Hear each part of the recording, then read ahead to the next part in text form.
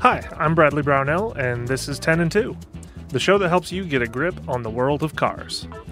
This week, we're going to chat about winter weather driving and what you can do to prepare for it.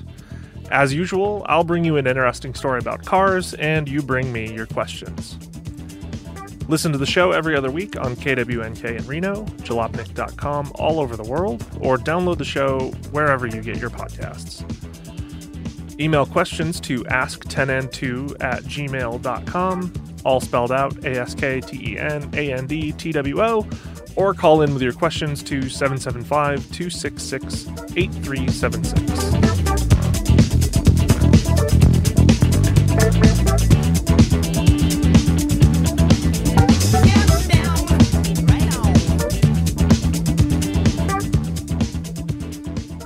Winter is well and truly upon us, folks. We've had our fill of turkey, and everyone is wishing Merry Yuletide. All over the country, little white flecks of frozen water have begun falling from the sky, coating the northern sections of the world in a glorious, gorgeous, fluffy coating of sparkling, shimmery frosting. Don't eat the lemon frosting. A nice coating of snow and ice makes everything look incredible, like it's straight out of a fairy tale. That is, until it comes time to drive in it. While trees and houses and fields are beautiful, undisturbed white wonderlands, the roads become grimy and gray in no time at all. Salt, road debris, worn rubber from tires, exhaust soot, it all conspires to make the highways and byways of your life a disgusting place to be. The roads of America in December are a real nightmare before Christmas, and there's no Jack to save you, Sally. So after years of experience driving in the stuff, I thought today would be a great opportunity to impart with you, dear listener, the collected wisdom of my life's experience, as well as help from a few dozen of my closest friends on Twitter.com. We have combined for you here a compendium of winter driving knowledge, whether you're planning to forge your way across the country on the interstate or simply make it into work in whatever hamlet you call home. Hopefully this comprehensive conversation will get you pointed in the right direction and give you enough grip to keep it pointed that way. Obviously, if you spend your winters in Miami, Florida, or San Antonio, Texas, you may not need any of this information as your daily routine means sunshine and dry roads. But as a recent snowstorm in Atlanta, Georgia proves, even the South gets snow sometimes, and here in Reno, Nevada, we definitely need to know these skills to keep ourselves and our cars intact. It may not snow down here in the valley every day, but you're bound to need to cross Donner Pass at least once this winter, right? Well, listen up, class. We're about to go to winter driving school. First lesson, how to drive in snow and ice.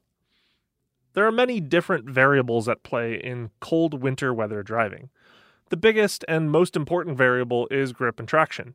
We'll get to tires later, but right now we're going to discuss the best driving practices. You need to learn the skills to keep yourself righted in the worst conditions. You may not have taken a physics class in high school, I know I didn't, but driving a 3,000-pound or more automobile can be quite literally a crash course in rudimentary bodies in motion. The big thing you need to wrap your head around is weight transfer and balance, which you control with your throttle and brake pedal. The first rule of driving in the winter is don't. Seriously, it's the most dangerous time of the year out there on the roads. If there is snow and ice all over the roads and you absolutely don't need to be anywhere, stay home. It's warm in there and your chances of crashing your car are seriously diminished if you don't drive it anywhere. The second rule of winter driving is take your time.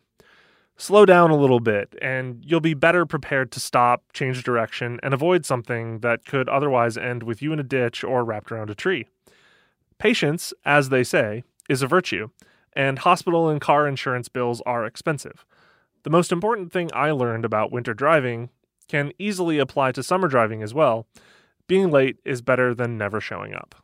Another very important rule is keeping your eyes up. You want to be able to look as far ahead of you as you can to anticipate what is to come.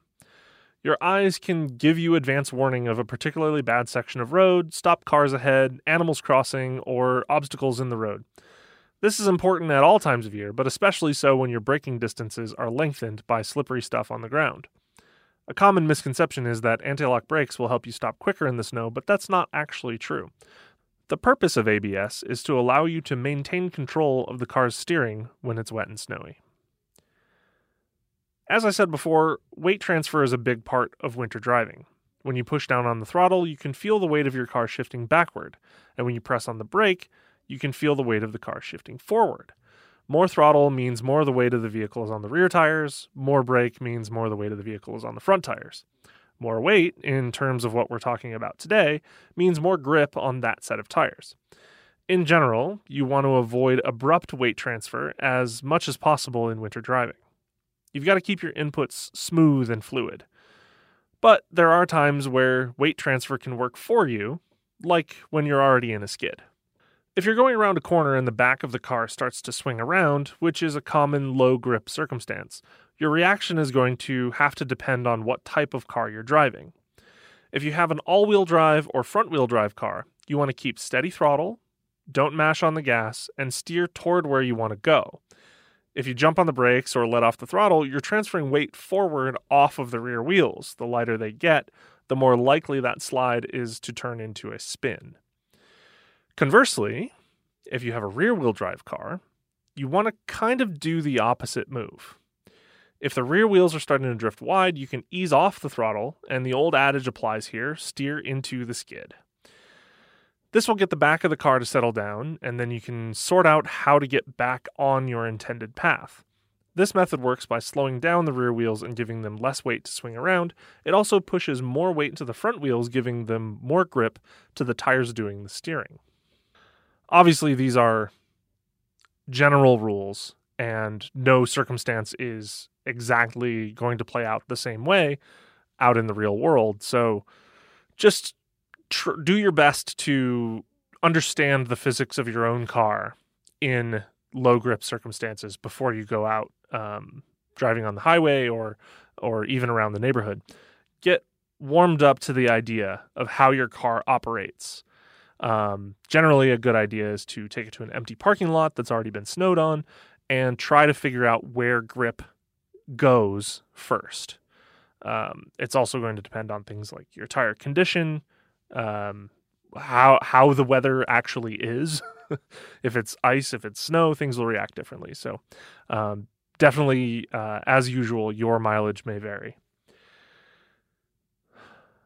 For the most part, keeping your tires pointed at concrete or asphalt will provide the most grip. The time to keep an eye out for ice is in the morning or evening after the sun goes down. As tires move on snow when the sun is out, it will melt in sections and you'll have wet or slushy roads.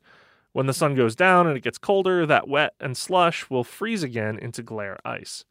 Snow will always have more grip than ice, and wet concrete will have more grip than snow. Pay attention to what surface you're driving on. That'll help you out the best. Something to keep in mind is that four-wheel drive or all-wheel drive isn't the most important thing for getting through winter. While four-driven wheels provides you better traction for moving away from a stop, it won't help at all when it comes to slowing down your car. Your big four-wheel drive truck or SUV isn't going to stop any better in snow and ice conditions if you don't have good tires. In fact, because it typically weighs so much more than your average sedan, it'll revert to that high school physics lesson and actually take much longer distances to come to a stop. Lesson number 2, here's what you need to know about tires. Tires, for the most part, are a pretty boring topic. Most people don't want to think about them at all.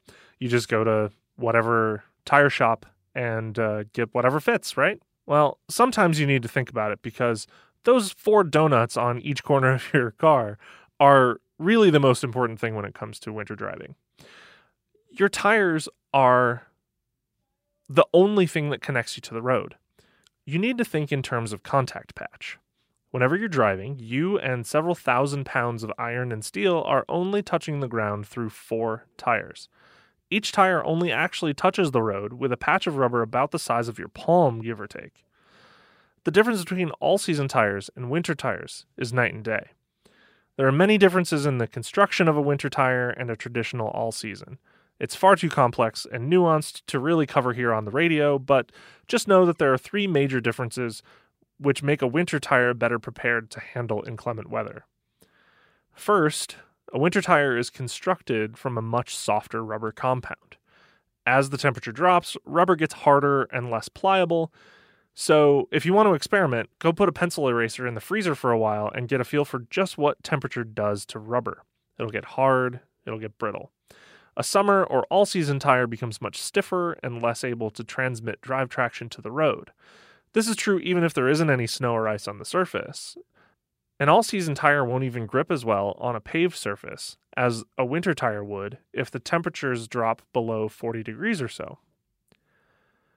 Second, winter tire treads are designed in a way to not only evacuate slush and ice from the surface of the contact patch, but push down through the snow and ice to find traction on the pavement. There's definitely a secret science to it that maybe a black art, that you want to generally have a narrower tire in the winter because that will allow you to crunch down through the snow and actually get grip on that pavement. Obviously, it's going to depend on the car. Talk to a professional, get a really good opinion on which tires, winter tires belong on your car. Third, winter tires have hundreds of little slits in the surface of the tire called sipes that help provide more biting edges for the tire to help propel you forward or dig in a panic stop. Winter tires help in all situations when the weather gets nasty, be it acceleration, braking, or cornering. If you live in a climate where the temperatures regularly drop below 40 degrees, and if you have the storage room and budget for it, the best practice is to purchase a second set of wheels for your car fitted with winter tires. If you can't afford a second set of tires or don't have space to store them, then the best thing you can do is to make sure to check the depth of your tread on your all-season tires. When dealing with winter weather, the best move is to have as much tread as you can, and if your tires are worn, not only will acceleration be limited, but it could mean the difference between stopping safely and stopping your car with the rear bumper of someone else's car. Let's talk briefly about studs. Okay, so in certain states, you're allowed to use a winter-specific tire with hundreds of tiny little metal spikes inserted into the tread. Rubber can only do so much when the roads get icy, but a small tungsten carbide bit can dig down into the ice to keep you pointed in the right direction. Not all winter tires are studdable, and there is an additional cost to add studs to the ones that are studdable. You may have heard cars with studded snow tires because they sound like they're driving on gravel as they creep by you in the grocery store parking lot. There are disadvantages to studded tires, however, because studded tires are really only advantageous in icy or hard-packed snow conditions. Anything short of extreme winter conditions, say when the roads are dry or wet or lightly snowy, can have a negative effect on stopping distances. I've used studded tires before, and they're great for ice, but not so great everywhere else. Unless you are regularly traversing icy roads, stick to a traditional winter tire. Also, it's important to check your local laws, but here in Nevada, studded snow tires are only legal for use between October 1st and April 30th. Some states have them completely outlawed. Lesson number 3, how you should prepare yourself for winter driving. The best way to prepare for winter driving is mentally. A good winter driver anticipates the situation before it even happens. You need to focus as much of your mental energy as possible on predicting where the bad luck can come from. Keep your eyes up, keep your eyes on the road. Do not use your cell phone while driving. No, not even to peek at that text. Driving is always dangerous, but winter driving is particularly so. Don't give bad luck a head start. Aside from that, always wear warm clothes because you never know how far you might need to walk if you break down. Wear a coat and bring a hat and gloves, even for short trips. And charge your phone before you leave, or leave it on the charger while you're driving. You never know when that phone might come in handy. Lesson number 4, how you should prepare your car for winter driving. Winter is not only more difficult to drive in, but it's also much harder on your car. Things like batteries and cooling systems don't really like to sit out in sub-zero conditions all night. Make sure you have the right oil for your car for winter. Check the owner's manual to see which viscosity is appropriate for the temperatures you'll be driving in. Make sure your battery is fairly new. After 4 or 5 years, most car batteries are entirely unreliable. Invest in a new battery after 3 years or so of use.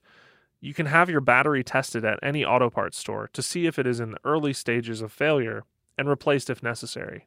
Here in Reno, the overnight lows to mid-afternoon highs are a daily cycle of pain for your battery, and I've seen batteries fail in this climate within just a couple of years. Make sure your car's cooling system is up to snuff. It may sound counterintuitive, being that everything is so cold, but cars can easily overheat in the cold if, for example, your radiator is packed with snow and ice and road debris. Keep the radiator clear and make sure all of your hoses and connectors are still in good condition. Rubber degrades over time, so giving them an annual once-over is never a bad idea. Lights, lights, lights! It's almost time for Christmas, so make sure that your car shines as bright as your tree. Headlights are extremely important, so if the plastic housings have yellowed, make sure you get a headlight restoration kit and follow the instructions closely. If there are any bulbs burn out anywhere on your car, make sure they get replaced ASAP.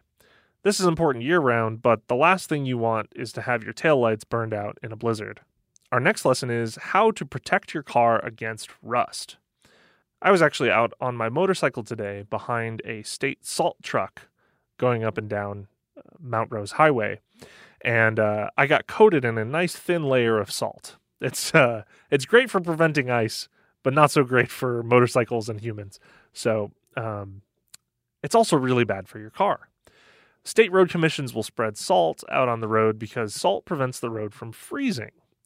It's great for the short-term safety of motorists, but it can be really nasty on the components of your car. Salt can cause your vehicle to start rusting out prematurely, and there's really only one way to prevent rust, and that's never driving your car in wet conditions at all, ever. The best move, if that isn't an option, is to keep it clean and free of debris. Spending a few hours giving your car a proper once-over every fall before winter sets in and every spring after winter is over will go a long way to keeping it clean for years to come. I grew up in Michigan, and that taught me a lot of rust-proofing tricks. Here's the probably too intensive process that I've been known to do in the past. Both in the fall and in the spring, get your car up on jack stands. Take off the wheels and remove the plastic wheel liners. Remove any rocker or fender trim if it's removable. Some SUVs and wagons have plastic cladding on the fenders that is held on with adhesive, so that can't come off without replacing it. Just get it as clean as you can. Once all of that is off, pressure wash the entire underside of the car. This will help you clear out all of the road debris from seasons gone by. Then you can make sure to track down the car's drain holes and blow those out with compressed air. Things like roof rack drains or sunroof drains can get clogged with leaves and debris and end up rotting from the inside out. Then you'll have things like leaks show up in your car. Sunroof leaks are never fun to deal with. You don't want to deal with that, trust me. Once that's done, you can do a normal soap and water hand wash and wax. That will keep your paint clear and ready to protect against a winter of nastiness. Once all of that is dry, spray down the underside of the car with a rust inhibitor spray. There are dozens of brands available out there, and I won't make a recommendation as to which one is the best, so try them out. Let me know what you think. Make sure to get all over the entire underside of the car. You want to get up in the wheel wells, you want to get any nooks and crannies in there. Make sure that rust doesn't have a place to stay. And, as they say in workshop manuals, installation is the opposite of removal. Next lesson, things you need in your car. It's always a good idea to prepare for an emergency, especially considering the remoteness of some of the mountain roads in the areas around Reno. I would consider keeping the following items in your trunk in order to survive everything the winter will throw at us. First, a folding shovel to dig yourself out of a ditch if the worst happens. A snow and ice scraper. Obviously, you need to clean your car off after a snowfall. A flashlight and some road flares to help make yourself more visible on the side of the road at night if you get stuck. A battery jump pack. These are now lightweight and compact to allow you to jump your own battery in the middle of nowhere without relying on the possibility of finding a kind stranger with jumper cables. Keep a charged up battery pack for your cell phone in the glove box or center console. If your car dies, your phone just might be the only thing to save your butt, but it can't do that if it also has a flat battery. Check your spare tire to make sure it's still in good condition. Inflate it if you need to. Winter can be harsh on tires, and getting a flat in a snowstorm is about as bad as it can get. The only thing that's worse is having a spare that isn't ready to get you into town. A first aid kit, just in case you or someone else gets hurt. Even if you're not involved, having a pair of scissors or bandages could help someone else if you're the first to arrive at the scene of an accident. And just in case you end up stranded somewhere in a cold whiteout overnight, it's a very good idea to keep a warm sleeping bag, a spare coat, and maybe a couple of protein bars. Don't bother carrying a bottle of water because it will just freeze. If you do get stranded in the snow, eating some of it will help keep you hydrated. If you're stranded for a while, it's most important to stay fed and warm. If you get stuck in a ditch somewhere, bringing a bag of sand could help provide just enough traction to your driven wheels to pull you out of the ditch. Floor mats will work in a pinch, and if that doesn't work, carrying a tow rope might convince a good Samaritan to help yank you back onto the road surface. This one's a local lesson, but here's some things you need to know before you go over Donner Pass in the winter. Here in Reno, we have the unique problem that is crossing the Sierras on I-80. That particular ribbon of road ranges from pleasant to more treacherous than trekking the Arctic, depending on the day.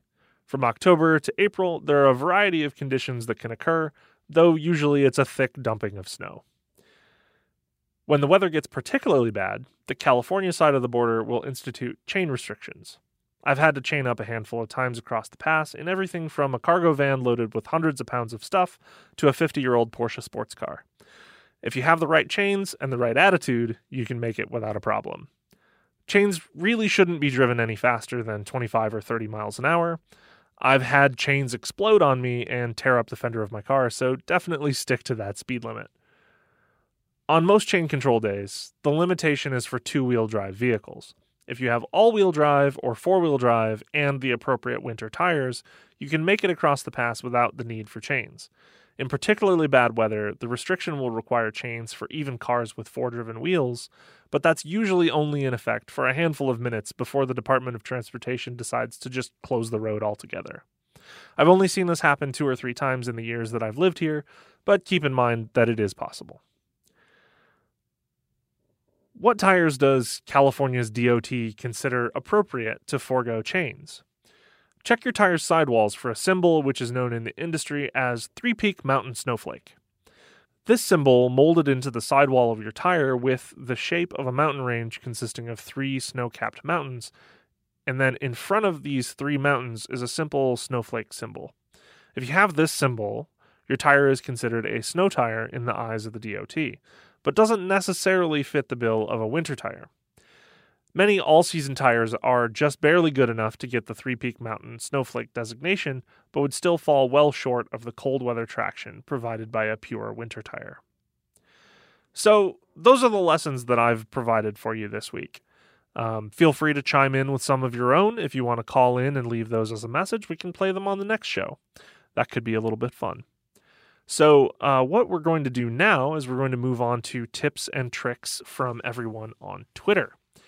These are all, I put out a call on Twitter last week. I'm at BC Brownell on Twitter if you want to get a chance to go check that out. And I put out a call for people to give me their best winter driving techniques. So here are some of those from the collected wisdom of all my friends on Twitter.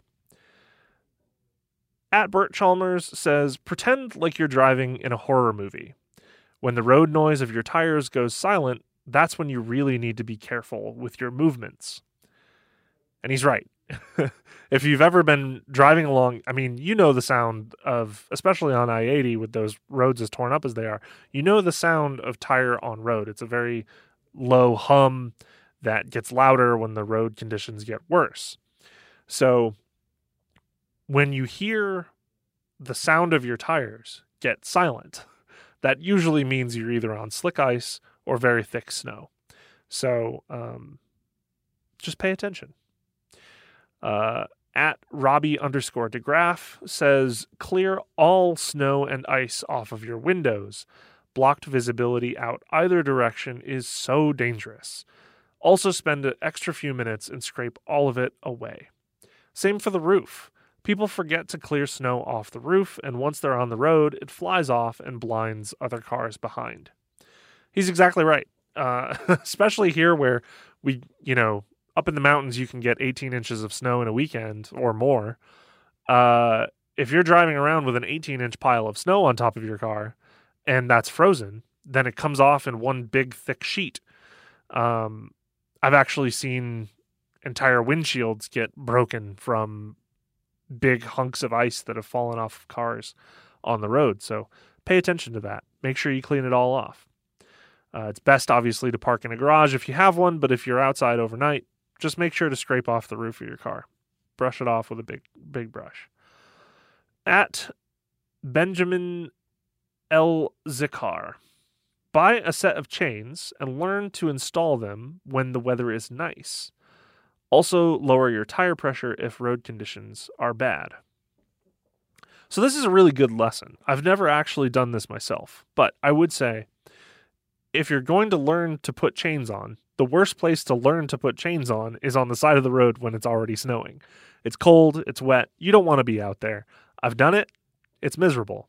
So before the weather gets bad, spend the extra time to learn how they go on, and that will limit the amount of time you're stuck on the side of the road trying to get the chains on. Great idea. Love that. It's also safer. The less time that you're out of the car on a busy highway when it's nasty weather, the less chance there is for you to get hit or, sideswiped or whatever. Great idea. As for lowering your tire pressures, within reason, I would say, don't go too far with it because it could really limit the amount of grip that you have, because the lower your tire pressures are, it's going to basically be riding on the sidewalls of the tire, and then the middle of the tire is going to kind of hump up, and you're not going to get the grip from the middle of that tire. So while I understand what he's saying, basically you're spreading the face of the tire out like you're rolling out dough, kind of. By lowering it a little bit, you're giving yourself a larger contact patch.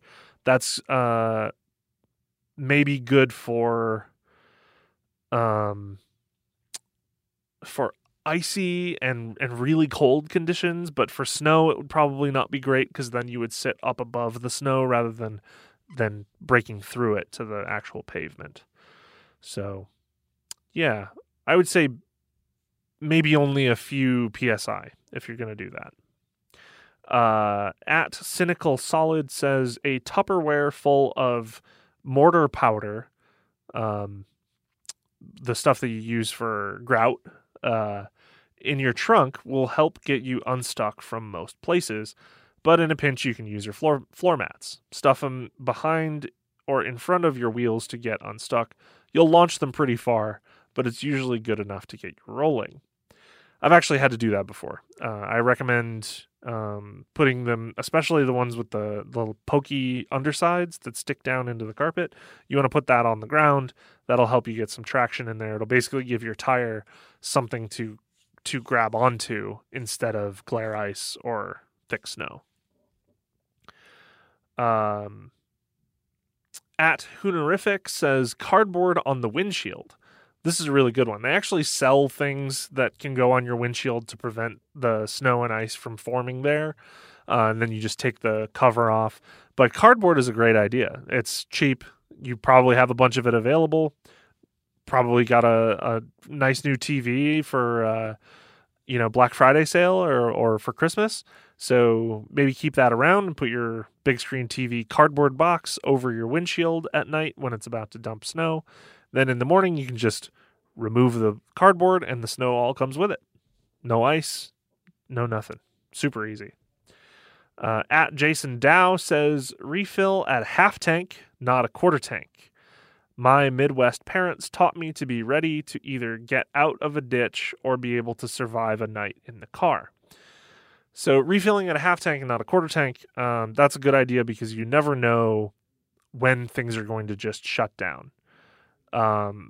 Being stuck in traffic, being stuck with, I was last winter, I was stuck on Highway 50 out of South Lake Tahoe, or going into South Lake Tahoe from Sacramento, and they were shooting cannons to clear out potential for avalanches. And I was stuck on the side of the highway for 4.5 hours. So you definitely want to be prepared in a situation like that. That was a little brutal, especially in a car that didn't have any heat. That was that 40-year-old Porsche I was telling you about. So, yeah, you definitely want to make sure you have plenty of gas. You're not going to get stranded somewhere with, an empty tank. And then as for either getting out of a ditch or being able to survive a night in the car, I would say you want to prepare for both. Both eventualities are possible, especially with our nasty winters. Yeah.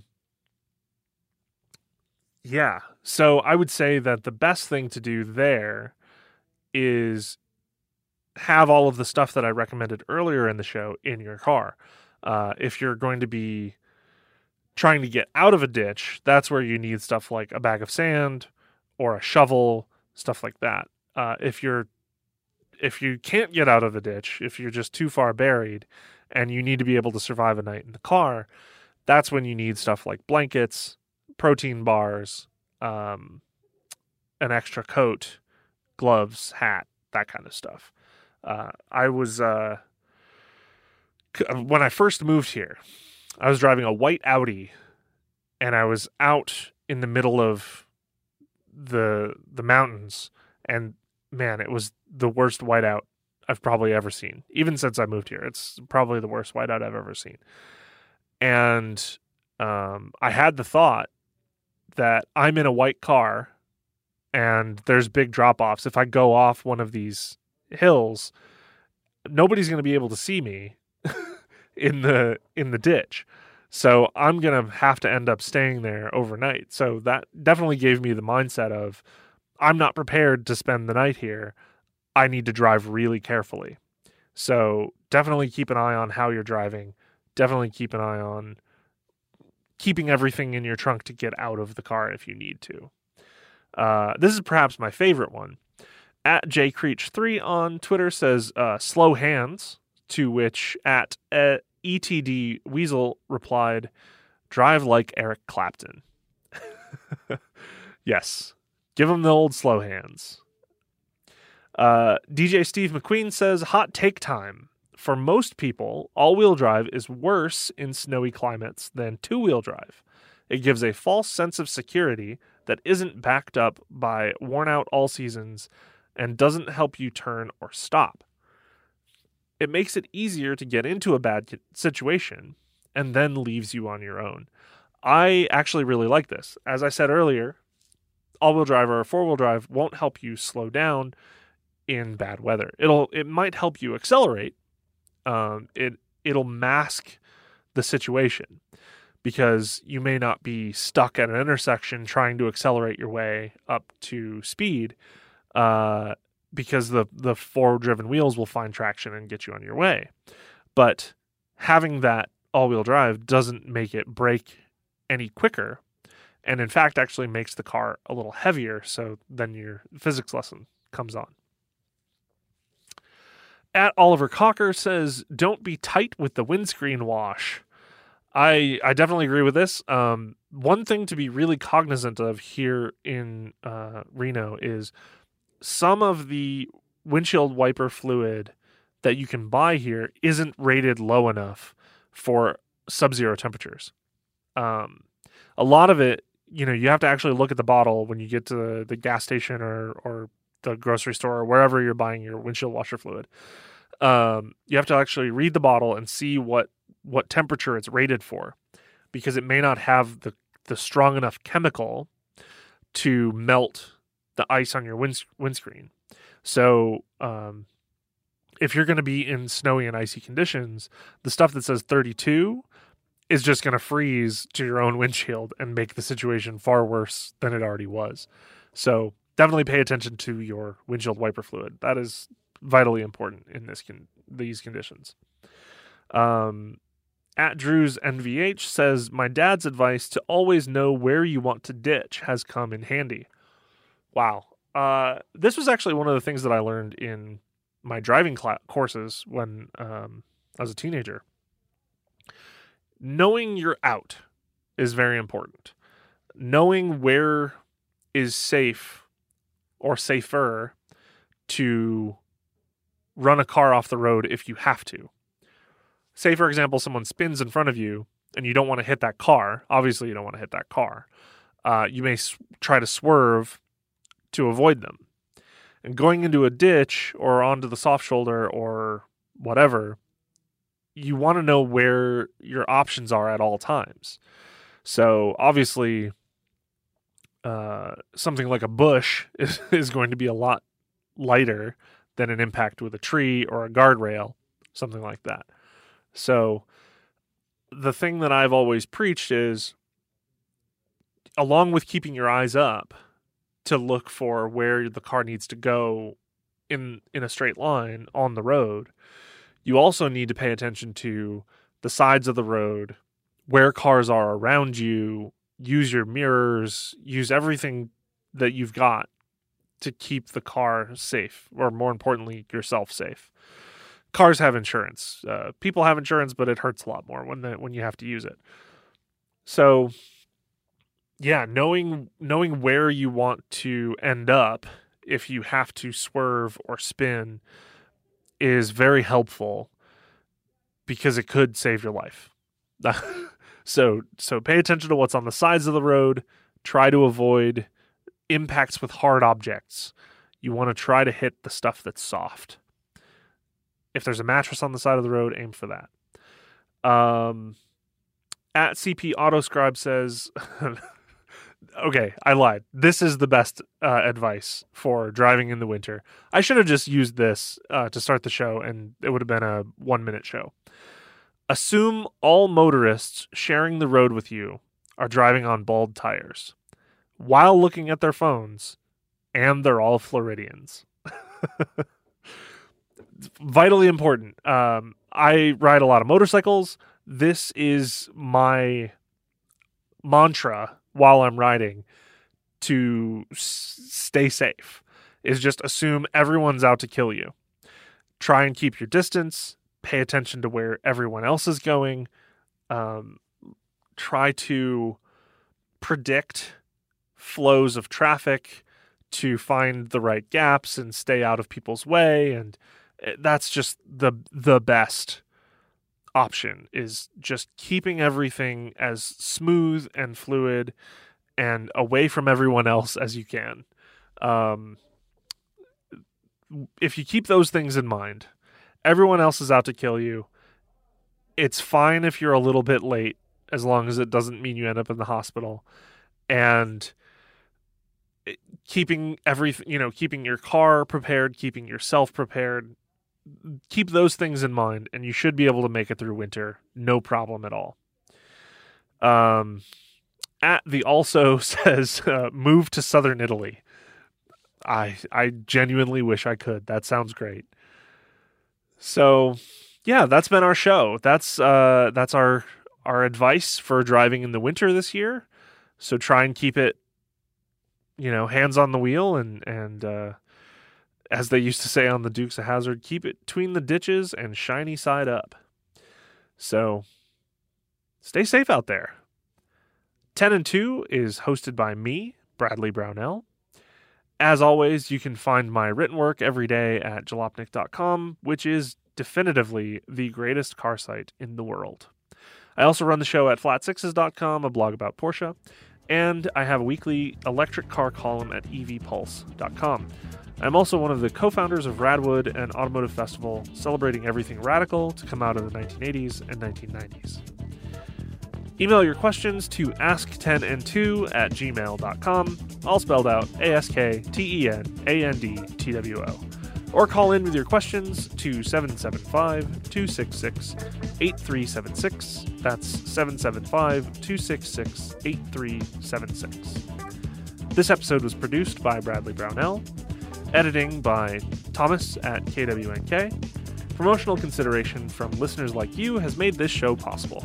Please visit kwnkradio.org to support Reno Community Radio.